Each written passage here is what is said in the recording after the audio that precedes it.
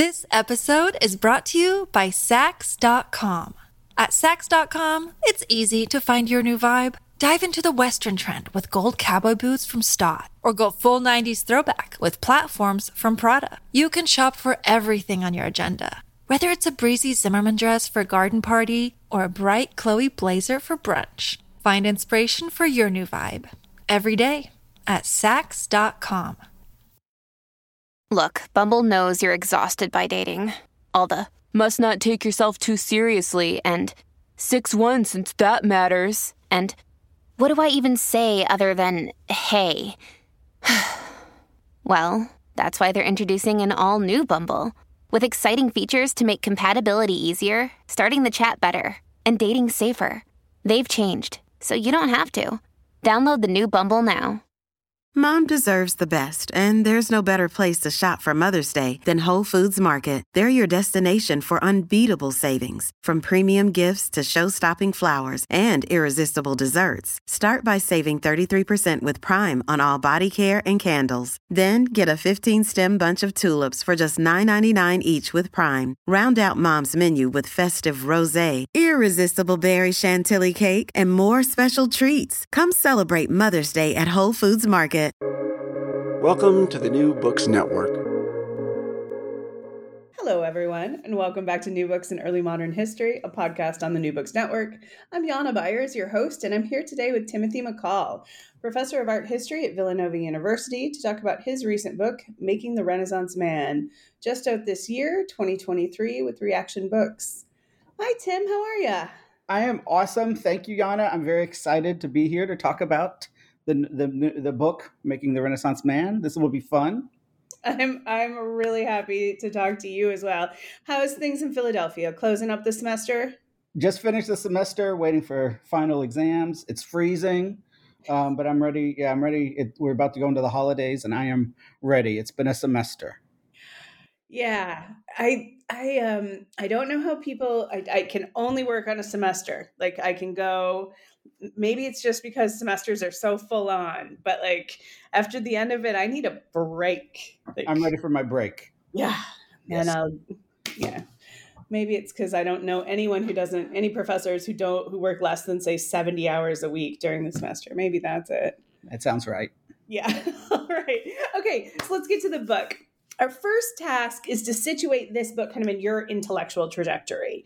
And it seems a natural step from your Brilliant Bodies, Fashioning Courtly Men in early Renaissance Italy, which is Penn State Press 2022, yeah? Yes. Yeah, and I would say that this book definitely builds off that book from about a year and a half ago, Brilliant Bodies with Penn State. That book sort of explored clothing, adornment, display, also of elite men in the 15th century in Italy. And the title Brilliance comes from it relates to the fact that in that book, I examine qualities of light, splendor, glamour, luster, polish, all of those things embodied through brocades and shiny silks and glittering gems, blonde hair, fair faces. It's also a critical sort of investigation of whiteness and of aristocratic status and how it's displayed, and how you're thinking also about sort of male spectacle, men on display, men meant to be looked at, peacocks rather than penguins, I always say, and historicizing men's fashion and men's fashion's relations to bodies also. So there's a big emphasis on like legs, for instance, and the way that they were culturally legibility, that men had beautiful legs in this period, and that's how that's where people's gazes looked. And so this book really, Making the Renaissance Man, takes it up from there. It's for a broader audience, and it investigates performances of elite masculinity also. So this is all about status. The title foregrounds gender, but this is equally or is more about sort of class and status. And the book explores what noblemen loved in the Renaissance, how they performed, how they demonstrated virility and dominance. So it's things through hunting, through flaunting their mistresses, who are often young girls, and we can talk about that, through jousting. And it also investigates, I'd say, historical configurations of sexuality, particularly heterosexuality, trying to put some pressure on that framework, and historicizing it as not a super valid framework for the past. Right on. Excellent. And I want to talk about pretty much all of those things in greater detail with a really good introduction. Reaktion, before we get there, I want to talk about your sources a little. And so Reaktion always puts together beautiful books. I love them. And this reader is no exception. The book contains, what was it, 103 images, 100 in color, I believe. Something like that. Yeah, all but 4 or 5 are in color. Yeah. And images of such like variety and depth that using the old, the cliche richly illustrated like way undersells this book. And I want to bring this up first as an entree into like speaking about your sources. What kind of material do you use for this study? And like loads of images, but that's not all art historians do, right? I want to make sure our audience understands what art historians do. Right. So, it's tough because also because I work a lot on clothing and garments and adornment and things like that. And, I think traditionally everyone's always trying to figure out how does this painting match up with something that the person actually wore. Right. And it's not sort of that simple. And a lot of times even figuring out those kinds of questions they don't say that much. They're not super interesting. So it really is sort of like a puzzle piece, how you have to fit together. I read a lot. My main sort of written sources probably are ambassadorial documents because there's in this century, really, particularly around Milan and a couple of other court centers, there's, as one historian said, a world of paper. That there's a huge growing infrastructure of resident ambassadors writing letters, and a lot of these survive in great numbers. I also look at sort of poetry, at literature of various genres written at the time, and looking also at all kinds of surviving visual evidence. A lot of frescoes in particular. I think like the frescoes of the Palazzo Schifanoia in Ferrara they're so rich in detail that they're very useful for me. But then also thinking a lot of times about surviving material culture objects of other sorts also. So in this book, I talk about falcon hoods that survived from the early 16th century, or all kinds of sometimes garments and other things that were buried with lords that have been exhumed and restored, and all kinds of other sort of surviving bits and pieces. And again, it's trying to tell a story by looking at all of these different genres and all of these types of sources, and not taking any of them as sort of like straightforwardly. They all have their own biases, and they all tell us some things but misdirect us in other ways also. So it's important to kind of like try to create something which can never be entirely complete out of these sort of puzzle pieces of sources, but always being critical of sources, never just saying, oh, because because he's painted like this, he looked like this, right? It's always thinking about these sources that all have they all have their own ideological biases, and trying to look through them. And as an art historian, really what I'm trying to do is, it's less about like deciphering symbols, figuring out what this meant or that meant, but trying to figure out what work art does, how it convinces it, and in this case, other lords, and more often also subjects, that someone deserved to rule, right? So it's not about just kind of interpreting symbols or interpreting what's meaning, but thinking about how these images worked, really.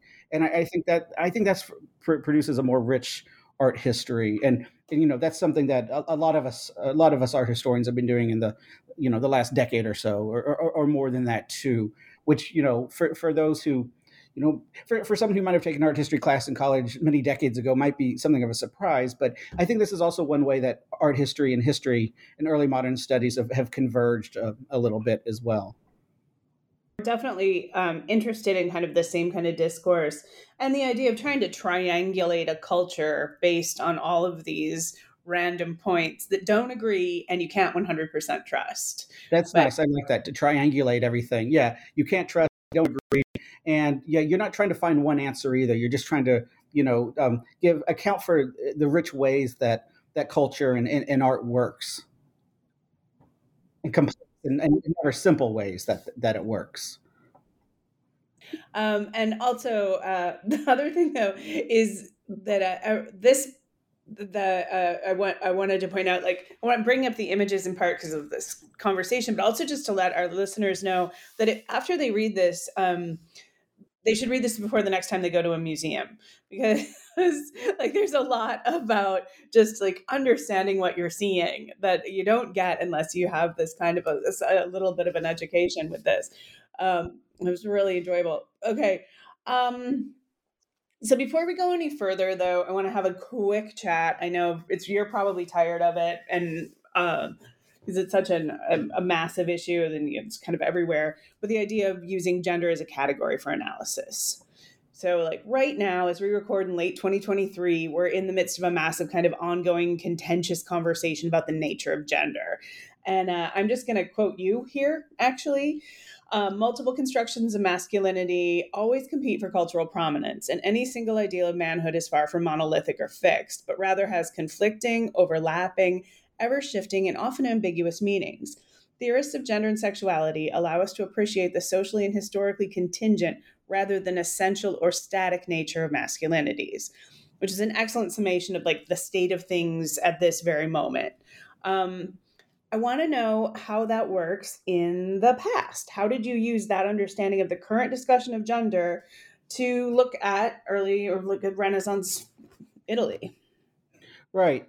Yeah, that's a great question. And I think, yeah, it's a big, and I can think of a couple ways to go. I mean, on the one hand, I obviously thinking about like gender and sex today, we are obviously increasingly aware of the extent to which I think gender and sex are both embodied, and also the way that they're increasingly fluid and unstable. I mean, I'm in my mid 40s, and not only I would say constructions of sexuality, but constructions of gender and constructions of sex have changed a lot, and even in my adulthood, right?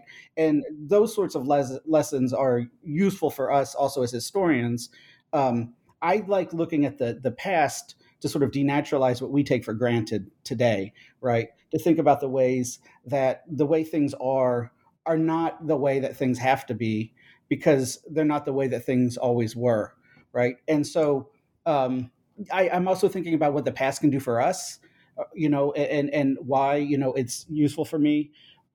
Sometimes even pleasurable for me to think about a time when men were on display, and where fancy dress and bright clothing was key to masculinity, to one elite form of masculinity, and to power. Also, one thing I tell students sometimes, right, is the way that the last president of the U.S., right, dances around at rallies, flexing his muscles to the Village People's Macho Man, right, which is a song by a group of queer men literally dressed in butch drag, right, a construction worker, a cowboy, named after one of the queerest neighborhoods in the world at the time, right? So, I mean, and obviously it's very campy, and camp and Trump is not something like we can get into right now or totally sort of work through. But my point is that we're like, I tell the students, there's a lot we're not saying about manhood culturally, and it's doing a lot of sort of and it's a lot more varied, and a lot more multiple, right, than we often think that it is. And students kind of work through this also, that they see that there are many different sorts of constructions and ideals of manhood, also relating to to race, to ethnicity, to class, to nation, to time of their lives. And we talk about this, but also the way that masculinity it's relational. Gender as we understand it is typically relational. Although clearly we're expanding the relations, and we're expanding the kind of directions that gender can sort of be opposed to or be imagined as. But I would say that absolutely, that it's about sort of opposition to women in some ways, but it's also about domination over other men, right? And that was certainly the case in 15th century Italy and Renaissance Italy, in terms of power. And I think I always want to go back to sort of Joan Scott's thing: to do gender history, it's always thinking about power. And that, I don't know if I actually say that in this book, but it absolutely sort of underlines, just being able to say, oh, this is masculinity or this is femininity or whatever else for the sake of doing that is, to me, never quite enough. It's always to think about, it's always fundamental to think about power structurally, sort of beyond that. So we have this idea in the past too, just like now, that gender's changing, concepts of gender are constantly changing, and that it's constructed in opposition to other things for a purpose, right? That there's an understanding of masculinity that is useful for people. Like, there are people in this period who use the construction of masculinity to improve their status and demonstrate their worth. Yeah. Absolutely. Like, this is how, and masculinity in and the way I'm telling it, and representations of it culturally, right? It's not always about reality necessarily. It's about a representation and trying to convince people. They hear these forms of masculinity bolstered power. They bolster social hierarchies. They proclaim and they promise, right, that men who meet these paradigms of elite manhood, that they deserve to be in charge, that the people who don't deserve to be ruled. So it's an expression and a sort of manifestation of, and a means to convince others of the way, essentially of power, and that those in power deserve to be there.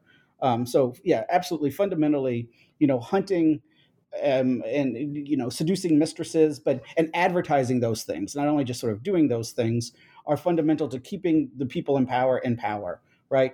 Renaissance rule was always a little precarious. These men were they were very aware of the fact that they could either be assassinated by members of their family or rival factions who could be aristocratic, or they were constantly afraid of the people too, that what they called the popolo, that were always that were always a little bit threatening, right? And they should have been afraid, right? Because these men were very often sort of brutal, warlords and not enlightened rulers as we would imagine, and life was brutal in the 15th century, and so with good reason these rulers often had were often suspicious of the extent to which their subjects could rise up against them, but the way that they could create these separations was through the constructions and performances of masculinity that I talk about in this book. Yeah. This episode is brought to you by Sax.com. At Sax.com, it's easy to find your new vibe. Dive into the Western trend with gold cowboy boots from Stott, or go full 90s throwback with platforms from Prada. You can shop for everything on your agenda, whether it's a breezy Zimmermann dress for a garden party or a bright Chloe blazer for brunch. Find inspiration for your new vibe every day at Sax.com. Hey, it's Ryan Reynolds, and I'm here with Keith, co-star of my upcoming film, If, only in theaters May 17th. Do you want to tell people the big news?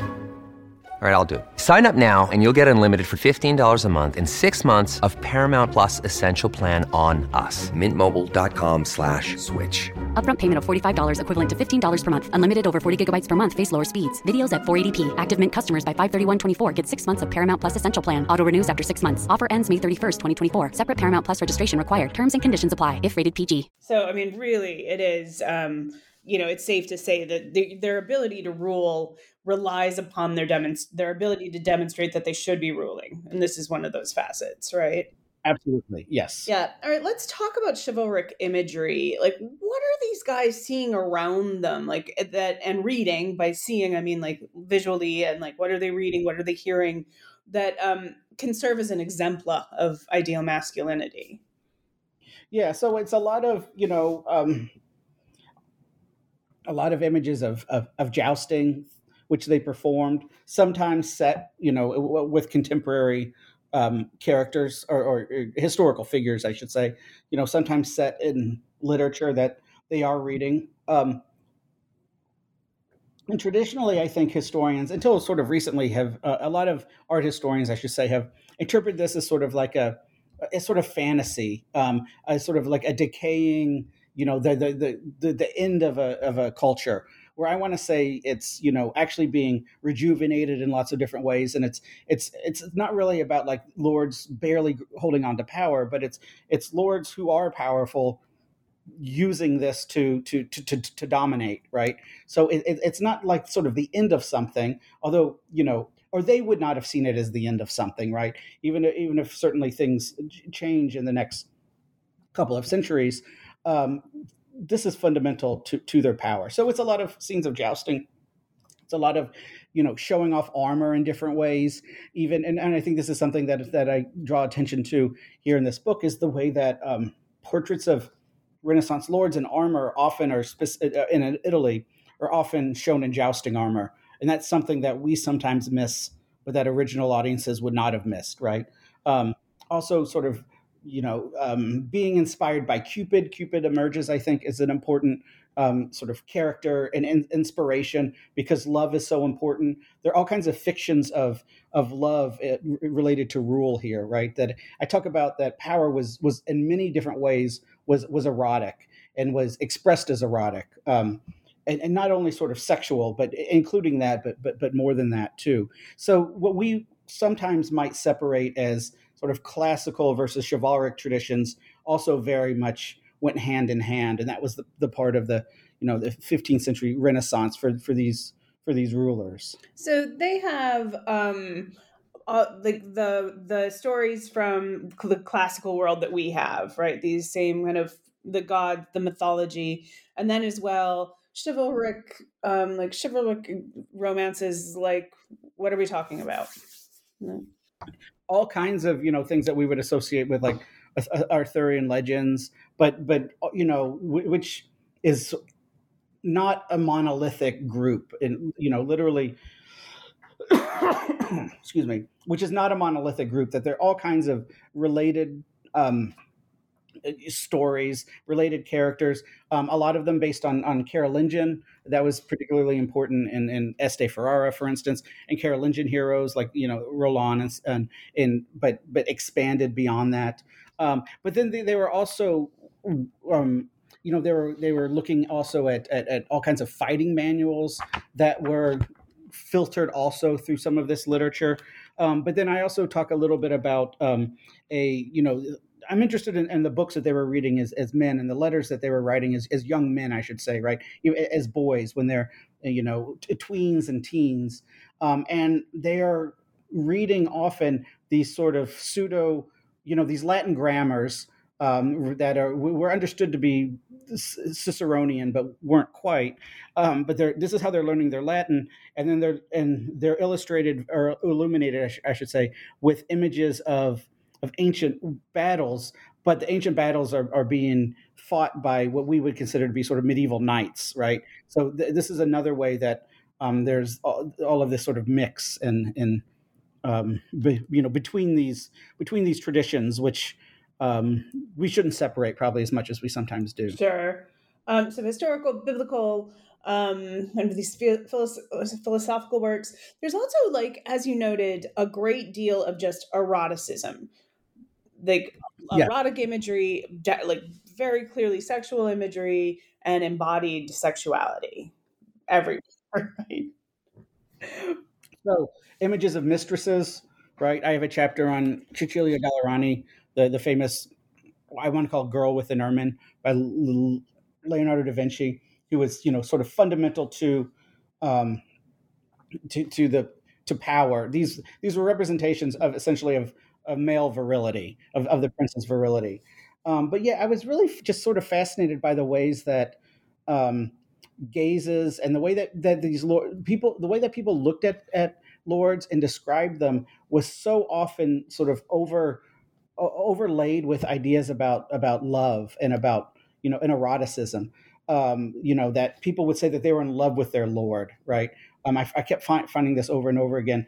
And this also relates a little bit to the history of effeminacy, which is a particular thing that it doesn't align with our ideas culturally today about effeminacy. But why, for instance, a poet called the Lord of Ferrara the most womanly man he had ever seen, or the most womanly man of his time, because as many women as he saw, that many he desired.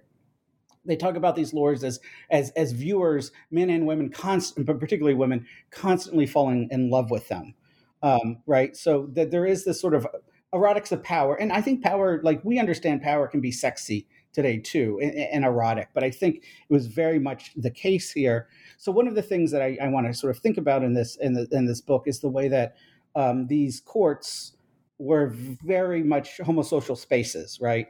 And within them, it's not always possible to differentiate. And I don't want to differentiate what was sexual, what was intimate, what was affective, right? All of these sorts of things. And there are a couple of ways that I explore Renaissance homosociality, but when I do so, I don't want to say it's either or, chaste or erotic. It's sort of all of these things, and that's really how power functioned.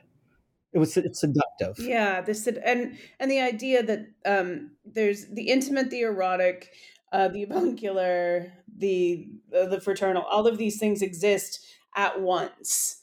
Yeah, and I think this is something that I really began to think about here, and I've been thinking about, since I read the book, is just the ways that we separate these in the modern world, and perhaps that just doesn't work, right? That doesn't work in the Renaissance context. Absolutely. That's precisely my point. Yeah, you said it better than I could. Well, actually, you said it pretty well in the book, but it's a different thing.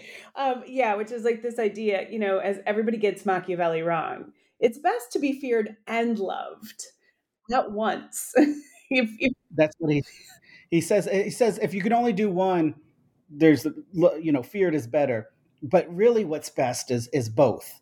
And I think that's very telling. Exactly, both of how this culture worked, and number two, how we sort of get it wrong. Also, it's not an either or for him. So I loved your chapter on animals, and it offers an image of Renaissance men who are both brutal warriors and devoted lovers, who are both feared and loved, right? And I want to. It's my favorite chapter. Can I say that? It's so fun to write. Oh, yeah, all the dogs and the cheetahs and the birds and the horses. So yeah, I bet it was really fun to research those two. That makes sense. So my first question is the most actually infantile of questions, but what's up with all the dogs? Right. Well, they were up, they love their dogs. I mean, we love our dogs. They're obsessed with hunting. I mean, and it's amazing the extent to which these lords always have dogs around them. There's a lot of things in this book that I think that, that was sort of once you start seeing them, you constantly see them. It was sort of towards the end of my research that I read this sort of amazing article by Francesco Borgo on Leonardo's hunting metaphors at the Milanese court, and how Leonardo's hunting metaphors about vision in particular relied on at the time, just absolutely, kind of second nature connection or collaboration between sight hounds and scent hounds, and then once I started looking at dogs, I constantly saw them paired and opposed, right? And you see this, for instance, in the frescoes of the Palazzo Schifanoia, but also in all kinds of sort of hunting manuals and illuminations in them too. That this is just a way that they thought, and they love their dogs, right? There's this, my favorite example is Rubino, the dog from Mantua, who is probably the dog sitting under the chair of the Lord in Mantegna's very famous Camera Picta. That at one point he went missing from his palace for a couple of days, and then he came back soaking wet. And the ambassador tells the story of this amazing kind of reunion between the Lord and his dog, right? And they had funerals for these animals, and even sometimes we had poetry commissioned for them, and sometimes even had gravestones made for them. It's one of the ways that I think that looking at the past, we can also see how like they are to us, but some of the times too, how unlike they are in terms of, those who wielded power to this extent. But it humanizes them to see how much they love their animals. But then again, they also treated their animals in ways which we would find completely, sort of inhumane today. Yeah. Including we're awful to animals today also, right? Yeah, so of course. Right, obviously. But they're just the lines of what's acceptable are they've drawn in different places and understood differently. you could certainly, although there are people who still hunt with dogs, I grew up on a farm where that happened. There are a lot of people who would consider that brutal. Absolutely. You know, Yes. And these dogs, they were companion animals, certainly, but they were, above all else, meant to, even if they weren't actually hunting, to suggest that the prince did hunt, right? Sure. So both of those, absolutely. And there are loads and loads of images, like so much hunting imagery. Where, Yes, and even with cheetahs, which was something I really got to learn about, and really, was excited about the way that these princes hunted with cheetahs. yeah, talk to us about hunting with cheetahs. Right. Well, again, and scholars have talked about this because they show up in the frescoes of Gozzoli's Medici Chapel, for instance, and you see them here and there, like very famously, or not very famously, but something that excited me was even a painting like Gentile da Fabriano's Adoration of the Magi, which is sort of art history 101. You see it. I've always known that there was a cheetah in the foreground, but way in the background, when the Magi's train is kind of winding around, there's a little tiny cheetah way in the distance, and it's not just that he's there, but he is looking at a deer which is running, and he's sitting on the back of a horse, on his riding carpet, and he's about to launch at it. You can just tell by the way that that it's standing. And yeah, so they were trained. There were people that were cheetah keepers. Sarah Cockram, a professor it has done a lot of work on these animal keepers that was really useful. And they all very often have they're family members that are sort of passing down this type of knowledge. Cheetahs came from both from sort of Africa and from what's now Iran, and through various different ways, and into Italy, often through Venice, but not only through Venice. And they were kept. They were often given as gifts. I was very excited when I found one reference to hurdles being set up, and at one point in the Court of Ferrara, them being raced. So the cheetahs being raced, like jumping over hurdle. So clearly they were, these princes were seduced by how quick and how fast they were. And they hunted sometimes deer, they hunted rabbits, but they're relatively tame and well trained. They're extremely charismatic animals, I think. So it's an important part of Renaissance culture at this moment. I think they're called hunting leopards, and I have seen a lot of scholars sometimes think that these were leopards, but there were obviously the species is cheetah, that they and so there's been, I think, maybe some confusion about that, but it's pretty clear that these were almost always cheetahs, even when leopards are described. Is there anything there about kind of the fact that they're exotic from elsewhere, from the East? Is there anything, does that relate?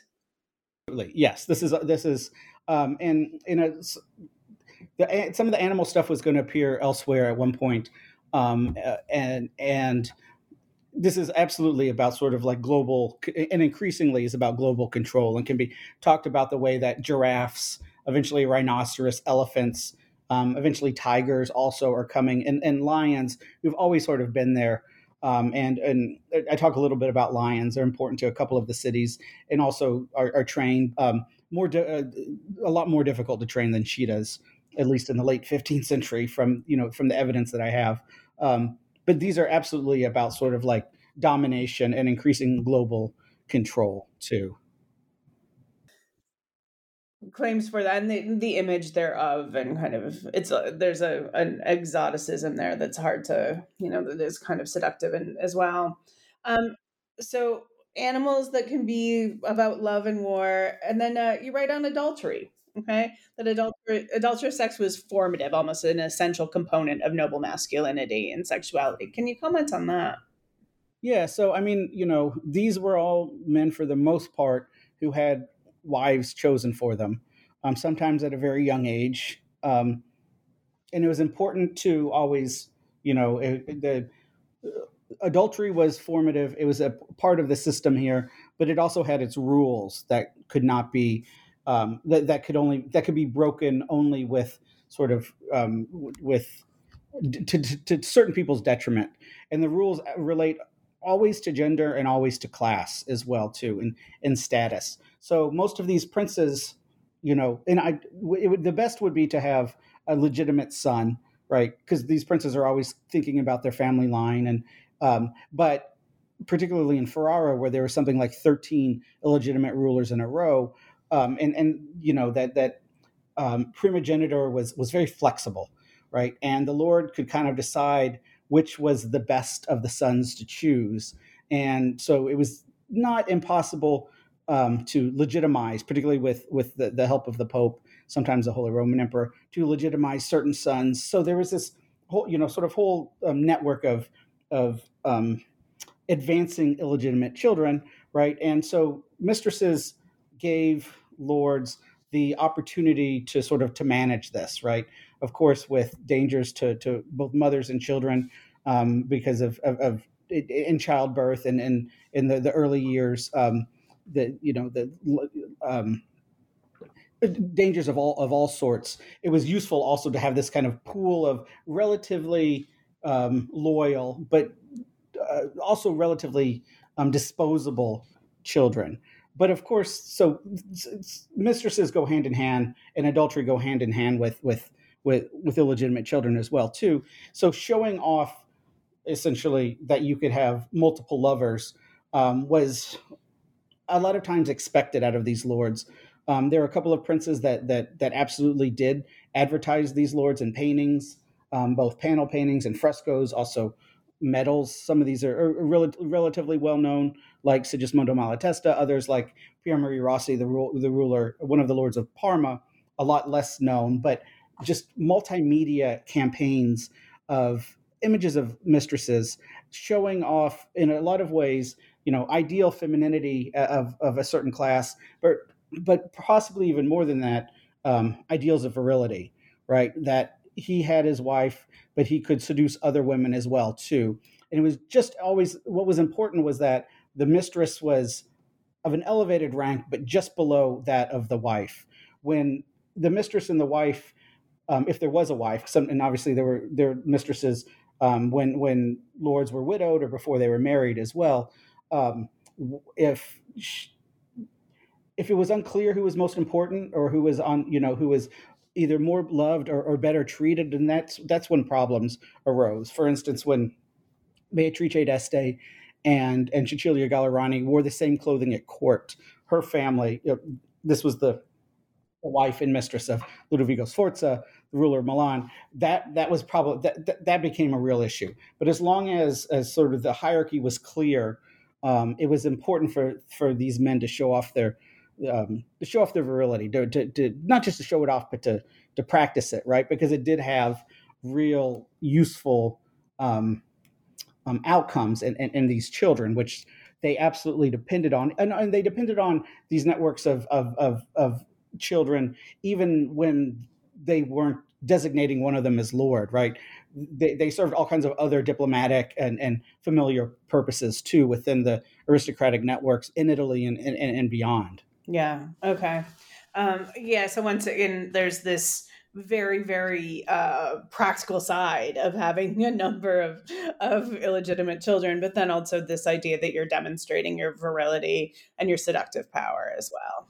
Yeah. Okay. And you dedicate an entire chapter to Cecilia Gallerani, better known to perhaps everyone but her mother as the lady with an ermine, which is painted by Leonardo da Vinci. And you titled the chapter "The Girl with an Ermine Between Men," and it brings up all these issues that you're talking about throughout, right? And the first I want to discuss is the girl. Why are you calling it the girl rather than the woman? How old is she? Why does that matter? Yeah, there's a real, in a lot of ways, there's a culture of youth, of celebrating youth in lots of different ways in Renaissance society. I mean, we obviously still have this today. And that goes along with, like the extent both sort of like powerful men in Renaissance Italy were obsessed with, in love with, having sex with children, according to our categories. And that's something that I think I think there's a lot of things that art historians and historians in certain ways, acknowledge, but haven't maybe sort of acknowledged all the ramifications of. And this study, I published something on it in like 2008 or 2009, when I just kind of, it was a very, very slow burn, trying to find out a lot of things about Cecilia, looking at the painting over and over again. But also in the last decade or so, some new research has emerged, which helped me focus on things. It's unclear precisely how old, because we don't know precisely when she was born. She's described as between 10 and 11 at a couple of moments. She was probably 12 or 13 when there's a letter where Ludovico essentially is saying that he's in love with this girl and they're trying to have a child together. He writes this to his brother, who's a cardinal in Rome. And he doesn't name her, but he names her brother. And it's clear that it's her. So this is a painting that's in Art History 101 that, or certainly in like Renaissance surveys, that people know it's one of Leonardo's, maybe not top 2 or 3 paintings, but quite familiar to scholars and to the general public also. And there has been this, dating is always an issue with Leonardo, and art historians have sort of tied themselves into knots to try to suggest that she was 17 or 18 years old when she was painted. And coming up with also, which is, it says more about us, right? It's about the society. And so I wanted to kind of like make this case and lay it all out, the extent to which, that this was a fundament, that this love of 12 and 13-year-olds was a fundamental part of Renaissance culture that, that we need to sort of wrestle with in different ways. It's a complicated story to try to make that case and to unpack everything. So that's why I think it sort of took, but also to emphasize how powerful and sort of remarkable Cecilia was, and how she was operating for her family at this moment too, and how what she did with her life, even beyond her prince's life, and as a poet and as someone who decades later people came to and were sort of also continued to be seduced by her learning as well too. So how she shaped her kind of life trajectory, it's also a fascinating story. But beginning in something at a moment, right, in a phenomenon that I think historians know, but also just have tried hard not to really wrestle with. The idea that Renaissance people are regularly, like 40-year-old men are regularly having sex with 12 and 13-year-olds, girls, boys and girls. Yes. Yeah. And it seems so foreign and so objectable and so just like, ooh, gross, that I think you're right. I think we try real hard not to think about it, but it is like, it's there and it's an essential part of the story. And we're not going to understand effective and erotic, what have you, kind of relationships between Renaissance people if we can't really look at this and say how much the culture of youth isn't just about being young. It's also about attracting youth and being seductive to young people. Absolutely. Yes. Right. And this is another way that, virility is fundamentally, exercised. I mean, it's both sort of like a privilege of it and an expression of it. Mm-hmm. And I mean, go ahead. No, sorry, go on. Well, no. And I mean, it's just, I'm thinking about how, we make these kind of, it's almost it's a joke now when old men are with younger women and we talk about how much Right. money can forgive that. But we don't have the concept, the concept that men could continue to be attractive to young women is alive and well in this period. It's not just for his money, right? Right. Absolutely. Yeah. No, it's about, again, power is seductive, right. And these princes, they're everyone's in love with them. This is, whether or not this is true, this is what people say. Right. And so this is a function of that. All right. So we got the girl, that she's very young, and that's an important part of the story. I want to talk about the ermine. What is the ermine doing there? Right. And, this is one thing that I think some people might know, but a lot of us don't. Ermine's not actually, there isn't an animal called an ermine. I mean, there is, but there's not, right? An ermine is any one of a type of a couple of different sorts of mustelids, sort of weasel-like animals when they're in their white winter coats. So most often they're stoats, but they can be other animals as well. So you'll never see an ermine in the summer, right? Because so ermine, it's understood as an animal by us and by them, but at the same time too, really it's an animal sort of product. It's animal fur. And so whenever you see, and I also want us to think about the way that, they were connected to animal bodies in ways that, we've so gotten away from furs that whenever you see, a portrait of a French king or Napoleon, or not Napoleon, but a French king with, showing off the white fur with all those little black dots, right? Each one of those black dots is the tip of the ermine tail. So each one of them is a different animal, right? Is a different pelt, right? So they're showing off how many dozens of dead animals they're wearing.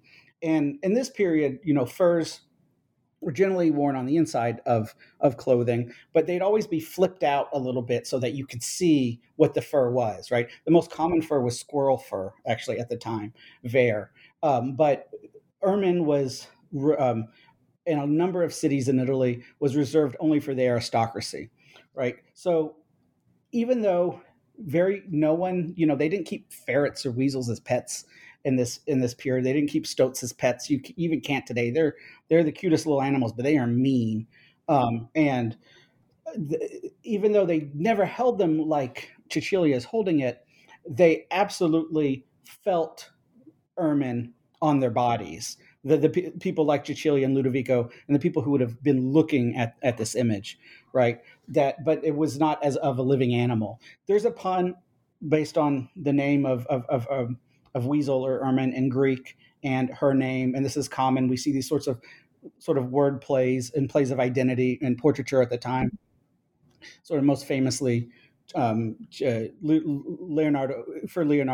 his portrait of Ginevra da Benci with the juniper bushes behind her. So there's that, but at the same time too, I think it's all about sort of elite tactility. There's a real connection between her face and the ermine's face also. The ermine as an animal has a lot of different meanings that relate to, I think, the way to the way mistresses were understood, or that's sort of one of my interpretations here, that relates to the way that these women were both meant to be pure and chaste, but at the same time they were sexualized as well. Ermines were famous for their fertility in sort of animal lore. They were also famous for their purity. Most ermine and animal lore at this time, and there's a couple examples that I mentioned, including one that was in a book that Leonardo even owned. The ermine would give itself up rather than spoil its perfect white fur if a hunter was chasing it, right? Rather than run through the mud or run through dirt, it would stop. So it became an emblem of purity, and by extension of chastity too. So sometimes they're associated with Mary, the mother of Jesus, and her virginity and purity. So it's an animal that means a lot of things and does a lot of work, but that relate, I think, both to sort of aristocratic culture in terms of erotics, but also in terms of the luxury material culture, and the way that she's sort of stroking it. I want to suggest is something that would have related to that people would have felt that they would have known what it means to have ermine and silk and skin right next to each other. The viewers of this painting, because they showed off their privilege by those sorts of senses in particular. All right. And all of this we know about and is brought home to us by men, right? This whole series is kind of presented by a variety of different men with different kind of gifts and statuses. I mean, Leonardo da Vinci, who was a bit of a celebrity, one could say. But then Ludovico Sforza, her lover, is one of the most powerful men of his era, right? And then the Duke of Milan, yes, or the ruler of Milan, eventual Duke, yes. And then she's married off to yet another Ludovico, yeah? Yes, to one of his soldiers. Essentially, once his wife is pregnant, and Ludovico, because his brother was assassinated, he married relatively late. He didn't have a wife as a young person. This is part of the story of adultery too, that princes' marriages were often managed for them. It was only when he was in his late 30s, which is well into adulthood in 15th century Italy, that he had a wife. And it was only once she became pregnant that it was sort of important that, okay, the mistress go away, or at least this mistress sort of go away. He did have later had other mistresses as well. Excuse me. Sorry. He did have other mistresses as well. And so he married she was married off to one of Ludovico's soldiers, essentially, an aristocratic soldier. And the family, and the child that Cecilia had with Ludovico officially was the son, right, who could possibly be the ruler if that was necessary, was given a palace, right, not far from the castle. So it's unclear if he ever gave up Cecilia or if he did immediately. Ludovico did seem to be quite in love with his also very young bride, Beatrice. But yeah, so she was well positioned. She wasn't, sort of abandoned by any means. No. Rather, you can make there's a very clear argument to make that her life is made through these relationships. Being Ludovico Sforzo's mistress was great for her. Yes, and so that's what I argue about. There's a lot of both sort of material gain for her and her family, and also sort of cultural capital as well that she, built upon throughout the many decades of the rest of her life, which is a lot less well known. And I think there's a lot more work to do. She was a poet. None of her poetry actually survives, at least as far as I know. But it might somewhere out there. But I've tried to reconstruct what we know about her. And yeah, she did live another couple of decades and with her husband, and then beyond her husband's life also. Right. Yeah. It's just that is such a great place to use this. It's such a great case study to use to really look at all of the ways, all of these dimensions of masculinity are at play. We've been talking forever and I'm not quite done yet. I'm so sorry, but just one more major topic that I want to get to. But in some ways, I feel like it's the biggest and most interesting question. That's probably more about me than anyone else. But Borso d'Este. Yes, so this is the final chapter where I look at Borso d'Este, the ruler Ferrara, who was never married and supposedly never had children. It seems like he probably did some illegitimate children, but he definitely didn't acknowledge them. And he is one of these lords that is famous in his own time and famous now for being very elegant, bejeweled, right? And so some 21st century scholars have sort of straightforwardly said, well, he was gay, he was queer.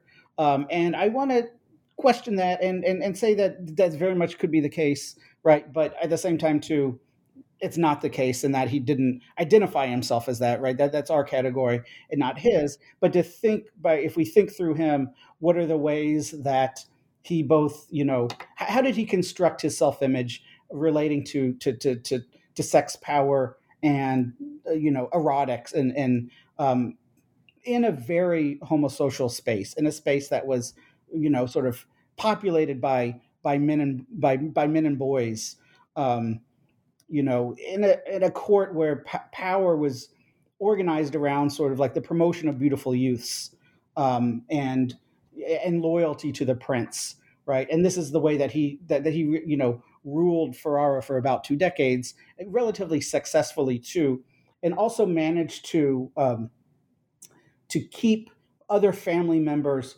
from encroaching on his rule too much. He had a nephew. He usurped the power of one of his nephews, who he managed with some of his other brothers, some of whom he was illegitimate, some of his brothers were legitimate. He managed to very successfully to kind of keep them all, probably by not having children, to keep the peace in Ferrara. And once he died, one of his brothers and one of his nephews, there was a couple assassination attempts that I talk about, 2 different attempted coups. Finally, it ends up with the uncle beheading as punishment, the nephew, but then giving him the state funeral with his head sewn back on to suggest that everyone got along in the family. But what I try to do in this chapter is think about histories of sexuality and the ways that Borso sort of managed his what we saw about him, how he showed his power, but also how he sort of managed rule in Ferrara, in town, and sort of amongst his family members as well. All right.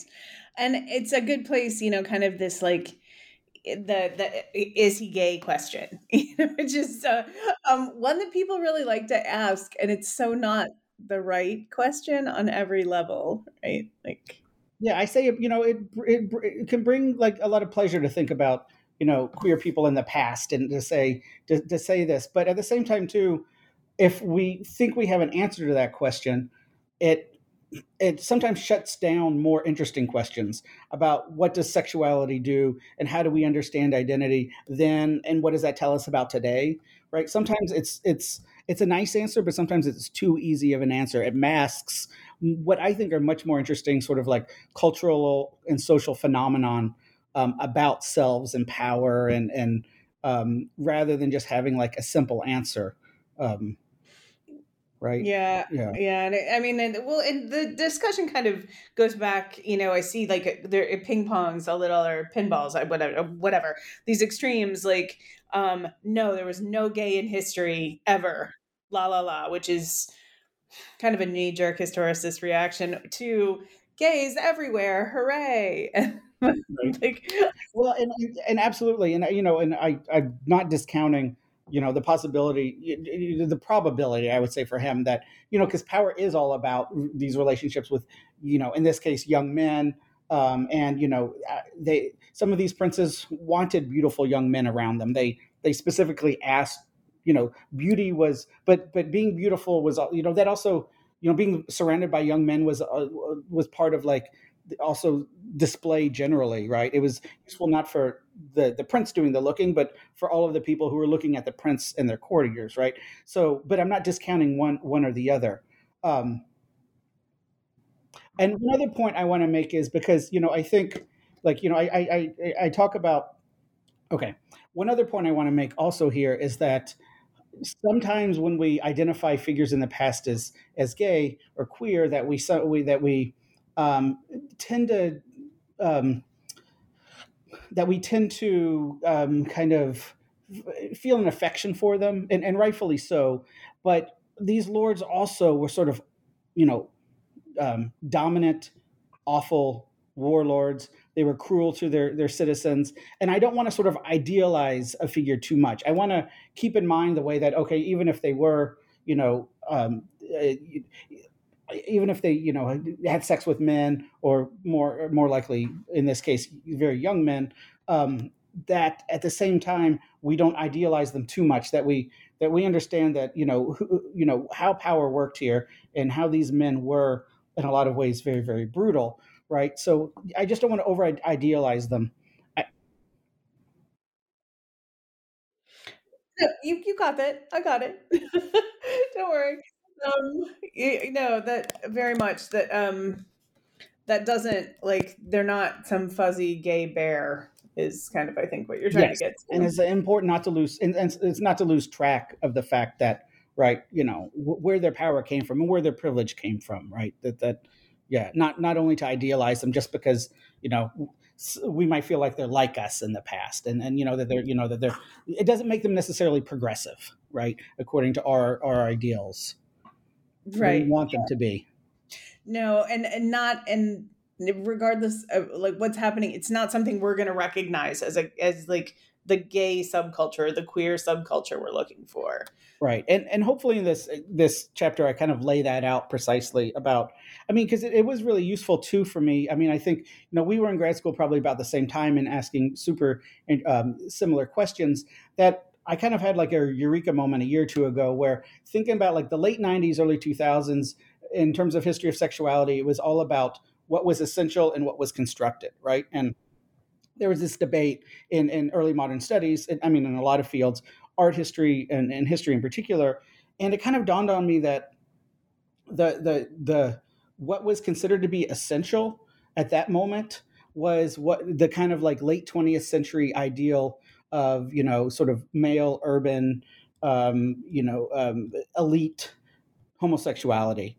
And 25 years later, that's not essential anymore, right? So maybe that's a good lesson, that was never essential, right? And that we should be careful that, about it.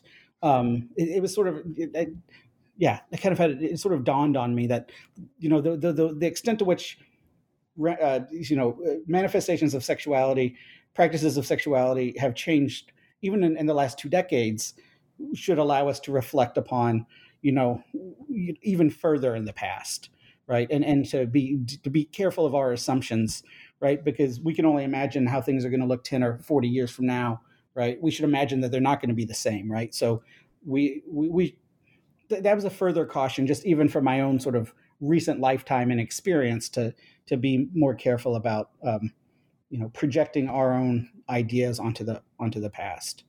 That is such a good thing to constantly remind ourselves, right? That just like what people are going to think of us 100 years from now or 500 years from now, they're not going to get it right. Or they're, at best, they're going to do what we're doing and triangulate and try to come at it. Yeah. All right. I have taken up so much of your time. This is a really long interview, but it's fascinating, and I just enjoyed talking to you so much. So this was fun, Yana. Thank you. This was great. Of course it was. Of course it was fun to talk to you. But so I've got like one more question I want to say. One more thing. What's next? What are you working on now? Oh, right. So I'm co-authoring. I'm trying to finish and need to very shortly a very short book, but I'm excited about, with John Gagne, who's a history professor at University of Sydney, on Renaissance war banners, and thinking about material culture, war, power. These were things this is a type of material culture that people died to protect, and some of them still survive. And I don't know, in Renaissance studies, the banners that have been mainly studied are gonfalone, sort of ecclesiastical processional banners, but these were pieces of silk and gold that people killed and fought over, and we want to sort of try to tell that story in a short book. And then I'm working on a much larger project on the materiality of fashion, in early modernity. So some of the dyes and mordants and things that went into clothing, and the wars that were fought over them. Again, to think just about sort of like power and display, I guess, is one way to think about my work more broadly, different and new sort of ways. And fashion and textiles that do not last very long. Absolutely, and they don't last very long, in their sort of beautiful, in their ideal, appearances. Interesting. Yeah, that probably says something about you. But right. That's a conversation for drinks, not this podcast. All right. Hey, Tim, thanks so much. It was great to chat with you. Yana, this was awesome. I appreciate it. All right. We'll talk again soon. Ciao. Thanks. Ciao.